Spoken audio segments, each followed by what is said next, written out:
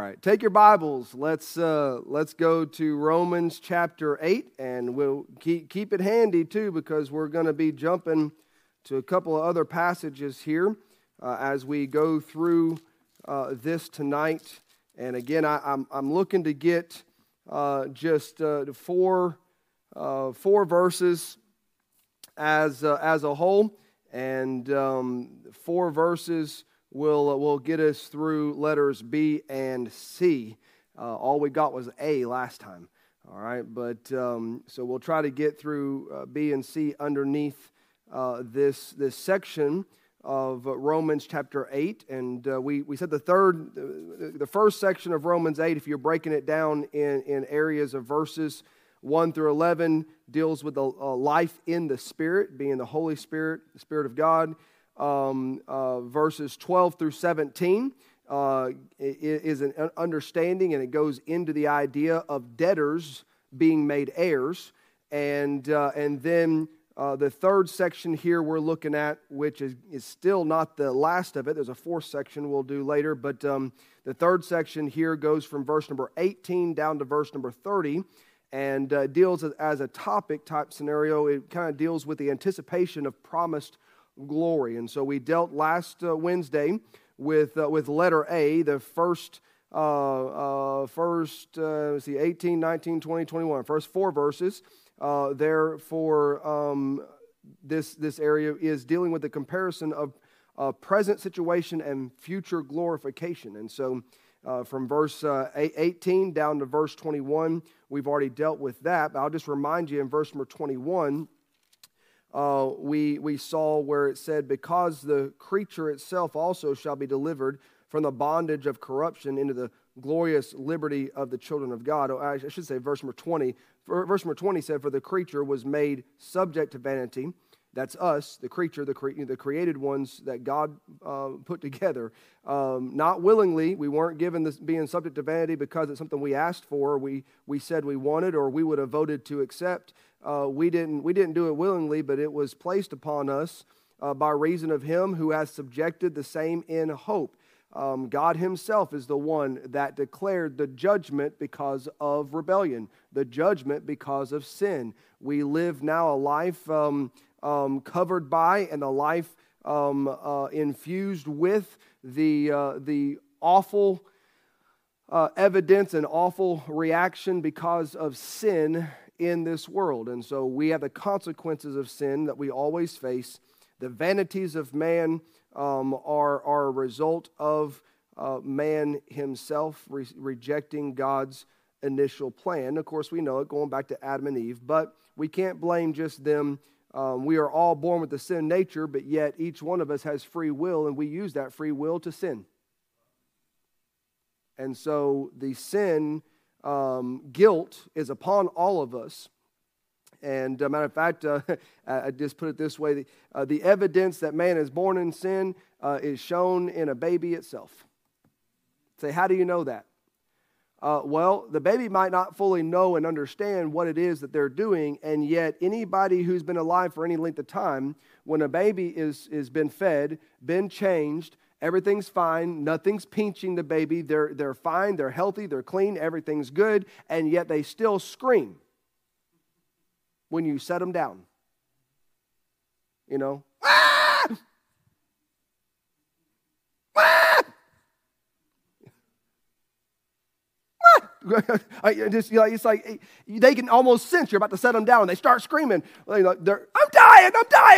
No, you're not, you little liar. You're not dying. You just want attention, right? Okay, so you can see the evidence of the selfishness of man even sometimes in a baby. The desire of man to have the attention. The desire of man to want what we want. The desire of man to do whatever it takes to get what I want. You even see it in the young ones. Now, again, they don't fully understand what they're doing until there's an age where they comprehend, and then they do it by choice, knowing it's wrong. At that point, again, I'm not going to go into depth on that. At that point, there is no innocence to sin. They may not know exactly what to call it, but they know what they're doing. And so we have to understand that man is guilty. Man is underneath this curse, and that curse was given by God Himself. but it was given as a judgment upon man's decision to go against his command. But yet he still did the same. He gave the same. He put the judgment in there, but he put it in with hope. Okay, and we dealt with that last week. And so verse number 22 is where we're going to start tonight. And verse number 22 and 23 constitute what I would put into a category of section B underneath this, and that is the evidence of the curse of sin. All right, the evidence of the curse of sin. Verse number 22 and 23 say, for we know that the whole creation groaneth and travaileth in pain together until now. And not only they, but ourselves also, which have the first fruits of the Spirit, even we all ourselves groan within ourselves, waiting for the adoption, to wit, the redemption of our body. And so this is the two verses making very clear the evidence that we can see that the curse of sin is having an effect in this life all the way till now. It hasn't stopped since Adam and Eve. It's been on and on and on. When God said that man would work the ground by the sweat of the brow, that there would be pain, that there would be suffering, he wasn't joking. And he wasn't saying, I might do it. What he's saying is, this is the curse because of your choice. It will happen. And it will continue to happen until much later down the line, when God will eventually wipe away all things. He'll start with a new heaven, a new earth. But a lot of things are going to happen before that time. But in this life, as we live, we look around and we see, and we can tell that, hey, Paul says, for we know that the whole creation groaneth and travaileth in pain together until now. Now that's dealing with the creature, but it's also dealing with all creation. Look at everything in creation. By the way, when the earth begins to quake, it is creation groaning, because something about this created earth is breaking apart. It's falling apart. It's decaying due to sin. You do realize prior to the curse of sin, in life as a whole, there wouldn't have been earthquakes and the earth breaking apart and falling apart, because all decay has come as a result of sin. And so you see the earth quakes, you see the storms that destroy things, you see all this stuff going on. And by the way, the closer we get to the Lord's return, we're told we're going to see more and more and more of it. What is that? It's not just the creature that moans and groans and wails because of the sin and the curse of sin in our life. It's creation itself. It shows us on a regular basis what sin has done to everything God created. Life itself is cursed, and everything in life, by the way, roses would have not had thorns, and the ability for pain to be produced if you grab the wrong part of the stem, because pain didn't exist prior to sin. So there are things in creation itself that remind us that's because of the curse. That's because of the curse. You say, well, how do we know we moan and groan? Wake up in the morning, and if you got kids, there's a couple of ways you can do it. Wake up in the morning, you got kids, you go walking, all of a sudden somebody's left Legos on the floor and you didn't see them. Step on that Lego and you tell me that you don't moan and groan and scream and wail because of the pain produced. You know where the pain came from? Sin. You could also, well, I don't have any kids. Okay, then wake up and you're gonna get out of the bed and you're gonna go around to the bathroom. Before you get there, you stub your toe on the end of the bed. Ah! You know what that's for? Reminds you. Curse of sin. I mean, there's issue after issue after issue. Listen, we understand pain. We understand the suffering. It is the evidence of the curse of sin. Every hurt, every issue, every problem, every sickness, everything we face, everything that we see and experience in a negative sense is as a result of sin. It says, verse 22 ultimately is saying that all creation suffers in this life because of sin. But then the second thing in that is, in the evidence of the curse, dealing with us personally, that even the child of God also suffers. If anybody tells you you get saved and it takes care of all suffering and problems, they lying to you. You become a child of God, you'll never have a problem again. That is the worst car salesman in this entire world I've ever seen in my life. They are selling you a clunker. And we're going to realize you get home after all that, and all of a sudden you got problems. They're going to say, "He lied to me." Yeah. A lot of them just want to put another number down on their checkbox. Oh, look how many I had saved. There's a, by the way, that is I was talking to somebody this week about it. That is a telltale sign of a wrong mentality to begin with. Be careful saying, look how many, here's how many I had saved today. You didn't have nobody saved. Because you and I didn't save anyone. The Lord is the one that does the saving. The best thing we get is to witness it. So the best way to put it is, here's how many I got to witness, see, and understand and watch as someone receive Christ as their Savior. I got to witness someone come to Christ. And I might have been the witness to them, but I also got to watch them actually follow through and receive Christ as their Savior. God did the saving. We just did the telling. And so it's a mindset thing. We have to understand it. You've got to be in a proper mindset when doing those things. But as a child of God, you get saved doesn't mean that all of a sudden everything's going to be great and hunky-dory and you don't face anything. You just got a smile on your face 24/7 because everything's wonderful. No, the child of God learns to have a smile on their face regardless of the fact that life is cursed and it's sometimes miserable. The child of God learns to have the joy of the Lord in the midst of the trials of life. And you say, "Preacher, that sounds like it's real easy." It's not. Go through the worst trial of your life and then go to the mirror and see if you're smiling about it. It's not easy.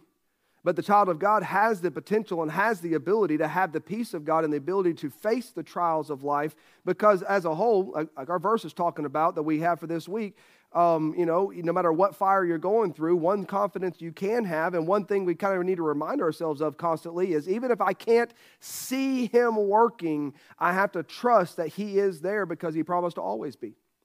Even if I cannot see Him interceding and intervening on my behalf immediately, just because I don't see something happening doesn't mean God isn't doing a work.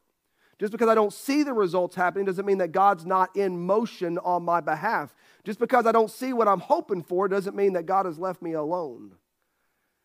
And so therefore, may I say, God did not stop the 3 Hebrew children from getting thrown in the fire. He could have, but He didn't.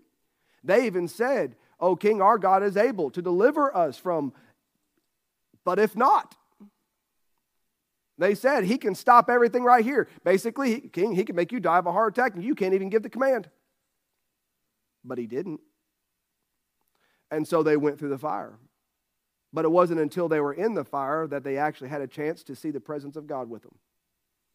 Was He there before the fire? Yes, He was. But He was revealed through the fire and while in the fire. Same thing is true when it comes to those that were the disciples on the sea.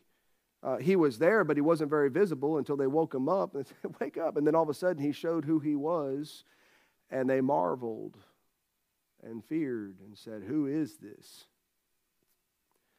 And that's a side note to all of it, but understand, Paul is pointing out here that even the child of God, verse number 23, and not only they, not just the world, not just those around, and not just creation itself, not only they, but ourselves also, which have the fruits of the Spirit. Now here's where I want to take you real quick. Go with me to Galatians chapter 5. He talks about having the fruits of the Spirit. And I want to just look very quickly. Galatians chapter 5, it won't take a second. So if we're getting over there, and look at verse number 19.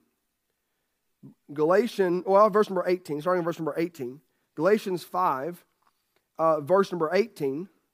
The same individual used by God to pen Galatians as it was to pen Romans. So we're dealing with Paul here. And so Paul in Galatians, in what is laid out as chapter 5, verse number 18, starting there. We'll read down to verse number 23. But verse number 18 says, but if ye be led of the Spirit, ye are not under the law. Verse number 19, now the works of the flesh are manifest, which are these. So here's the works of the flesh: adultery, fornication, uncleanness, lasciviousness, idolatry, witchcraft, hatred, variance, emulations, wrath, strife, seditions, heresies, envyings, murders, drunkenness, revelings, and such like. Of the which I tell you before, as I have also told you in time past, that they which do such things shall not inherit the kingdom of heaven. Now, he's not saying that you've committed these sins, you can't be forgiven. No, he's talking about those who willfully live and desire and surround their life in these things. Why is he saying they cannot inherit the kingdom of heaven?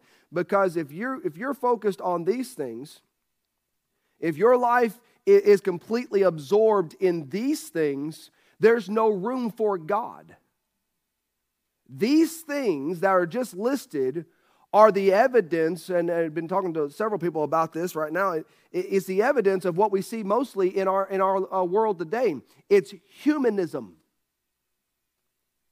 Humanism ultimately is the fulfilling of whatever my flesh wants. It's the religion of giving me what I want because I'm God. I am my own God. I will reward myself with everything that I want because I determine what's good. I determine what's okay. I determine what is best for me because I am the one responsible for my life. I am the one responsible to bless me. I am the one responsible to lead me and guide me. No one can make a decision about what I need better than me. I wasn't going to do this, but I am going to do it right now. You'll bear with me real quick because I saved this thing and I know it's still in here somewhere. I just got to find it. Hold on a second. I'm going to find it. It's here. Oh, here it is. Good old Facebook post.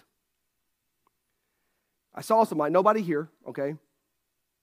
I don't know how in the world it popped up, but it popped up. And it was there, and I saw it. And so when I see little quotes and stuff, I read them because I might want to take a screenshot of it because I might want to use it. This is not a good one, but I'm going to use it. Here's what somebody said. Accept people as they are. Place them where they belong. You are the CEO of your life.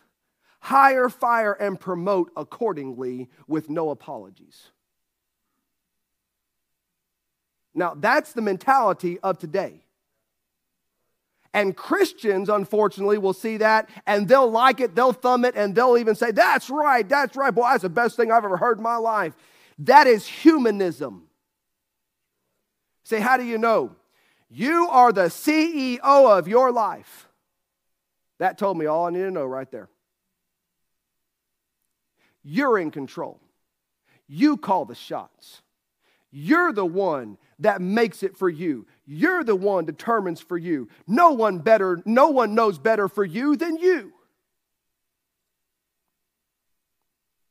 Can anybody see the problem with that? Might as well go ahead and go buy those old bumper stickers and put it on your car. I'm the pilot, and God's my co-pilot. Oh, that was popular for a while there. My dad preached against that stuff so much, I got tired of hearing it. But it was so popular, people putting that all over. It became a real big thing. People all over their bumper. God is my, and then eventually it just turned into God is my co-pilot. You know, all it said is I'm the pilot. I am the CEO of my life. I will hire, fire, and promote accordingly, and I won't apologize for it. How about this? Why don't you ask God, who do I hire, fire, and promote?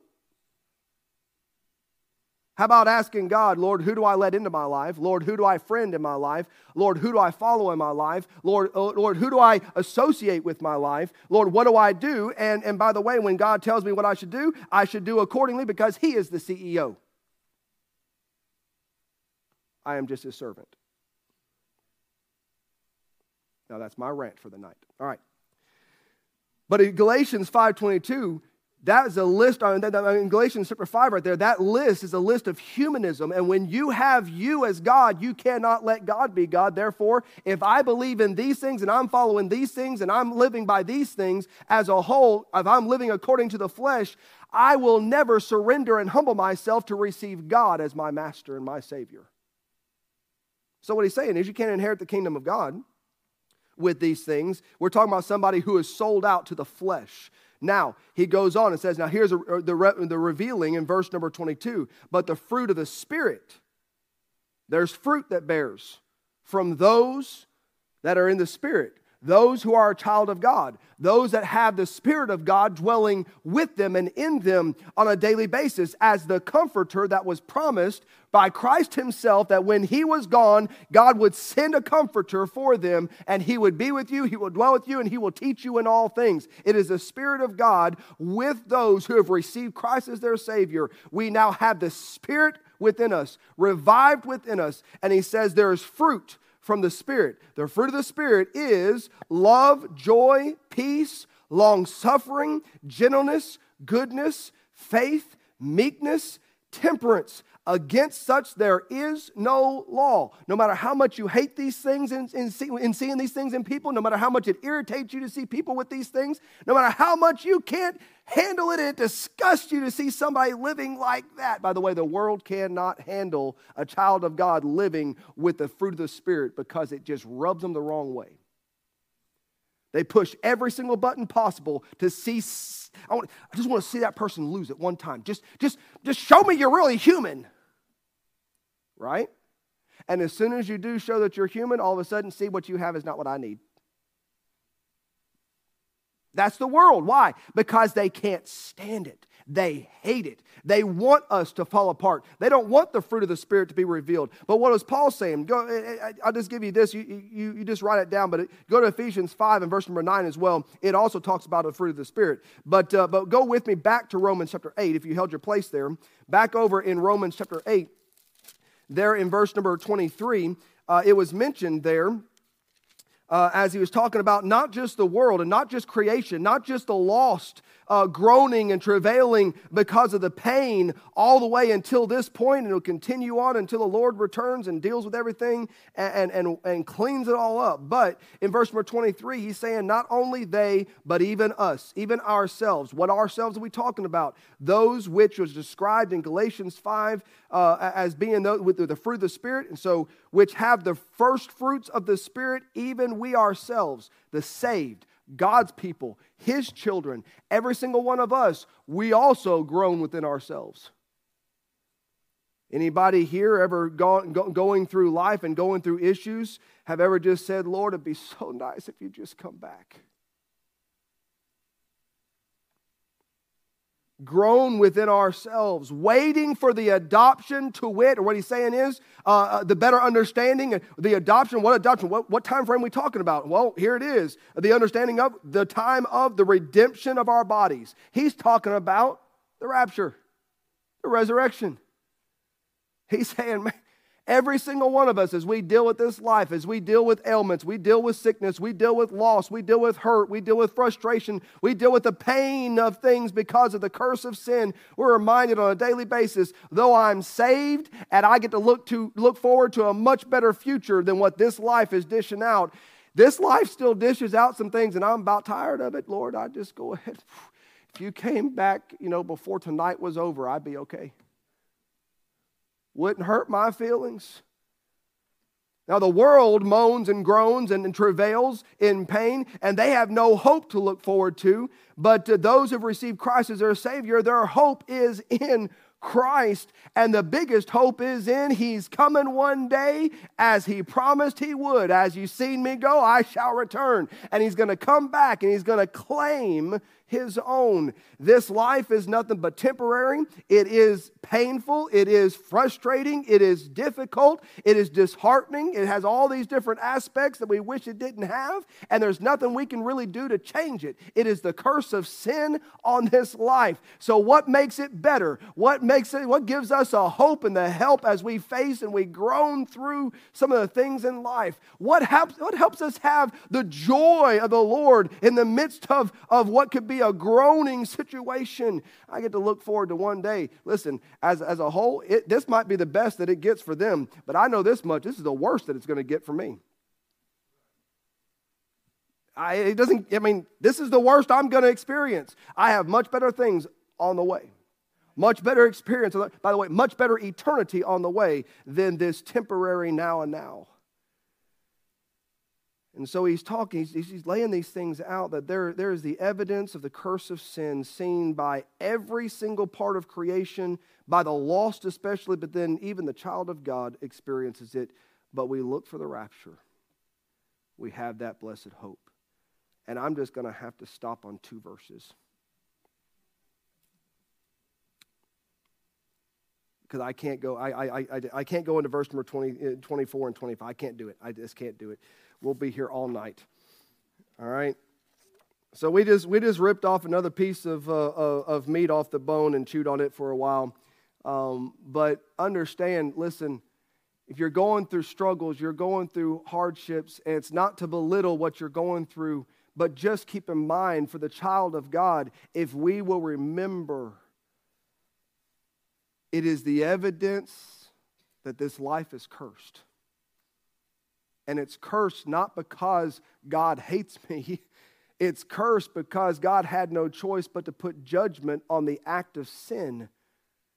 And once sin came into this life for every human being, not only did man get cursed, not only was Satan or the serpent cursed, but the entire creation of God was cursed because of it. Nothing in this life has ever gone untouched by the curse of sin, save one. May I say, but let me put it this way. He went untouched in the sense of he himself was not stained by sin, but I remind you, Christ hungered. He thirsted. He felt pain. He understood brokenheartedness.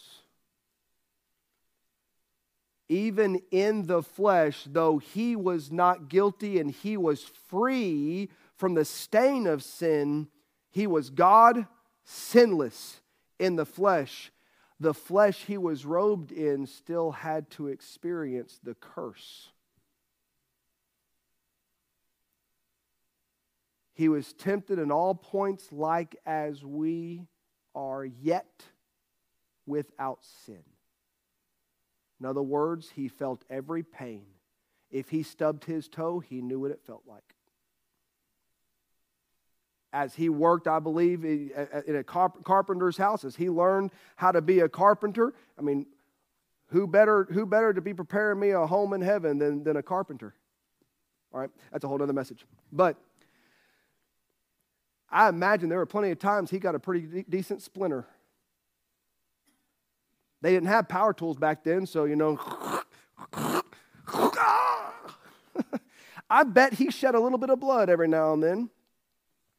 But it wasn't time for the shedding of blood for the cross. But I imagine there were some times where he felt pain. He felt the issues. He felt the curse of sin in that fleshly body, but he was not stained by it. Therefore, he was able to feel the ultimate punishment in the flesh by dying on a cross. He felt every pain of the nail going through his wrist and through his feet. He felt the pain of a crown of thorns placed on his head and beating it into his skull. He felt the pain when they grabbed his beard and plucked it from him. He felt the pain when they blindfolded him and testify. Who slapped you? He was not relieved from feeling the curse, but he was unstained by sin.